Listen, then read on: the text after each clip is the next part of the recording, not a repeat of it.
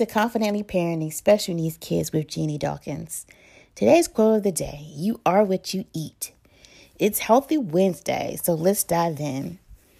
Ooh-wee.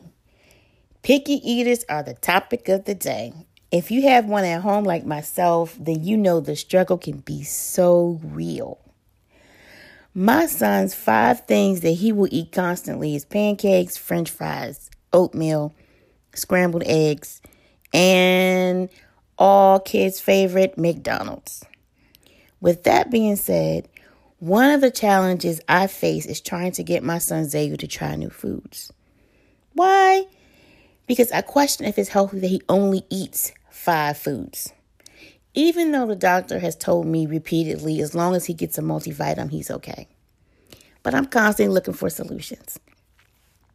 And in my quest, I have discovered, at this point, she's my favorite nutritionist. She specializes in autism, but most importantly, picky eaters. And her name is Jenny Friedman. So I'm going to share 6 tips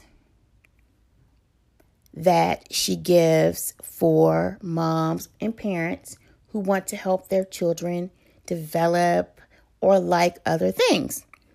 So, 1, offer at least 1 and up to 2 new foods at every meal and snack. 2, keep portions bite size of the new foods, very small. 3, when you serve new foods, serve 1 or 2 of your children's favorite foods. 4, reduce the portion of your child's favorite food a little bit at a time. So like every day that you're introducing this new food, make their favorite food's portion smaller as you go by every day. 5, serve the same 1 to 2 new foods repeatedly. Once is not enough to get them to change their preference. And 6, limit eating between meal and snack times unless it's your child's favorite food. Favorite new food. Sorry about that.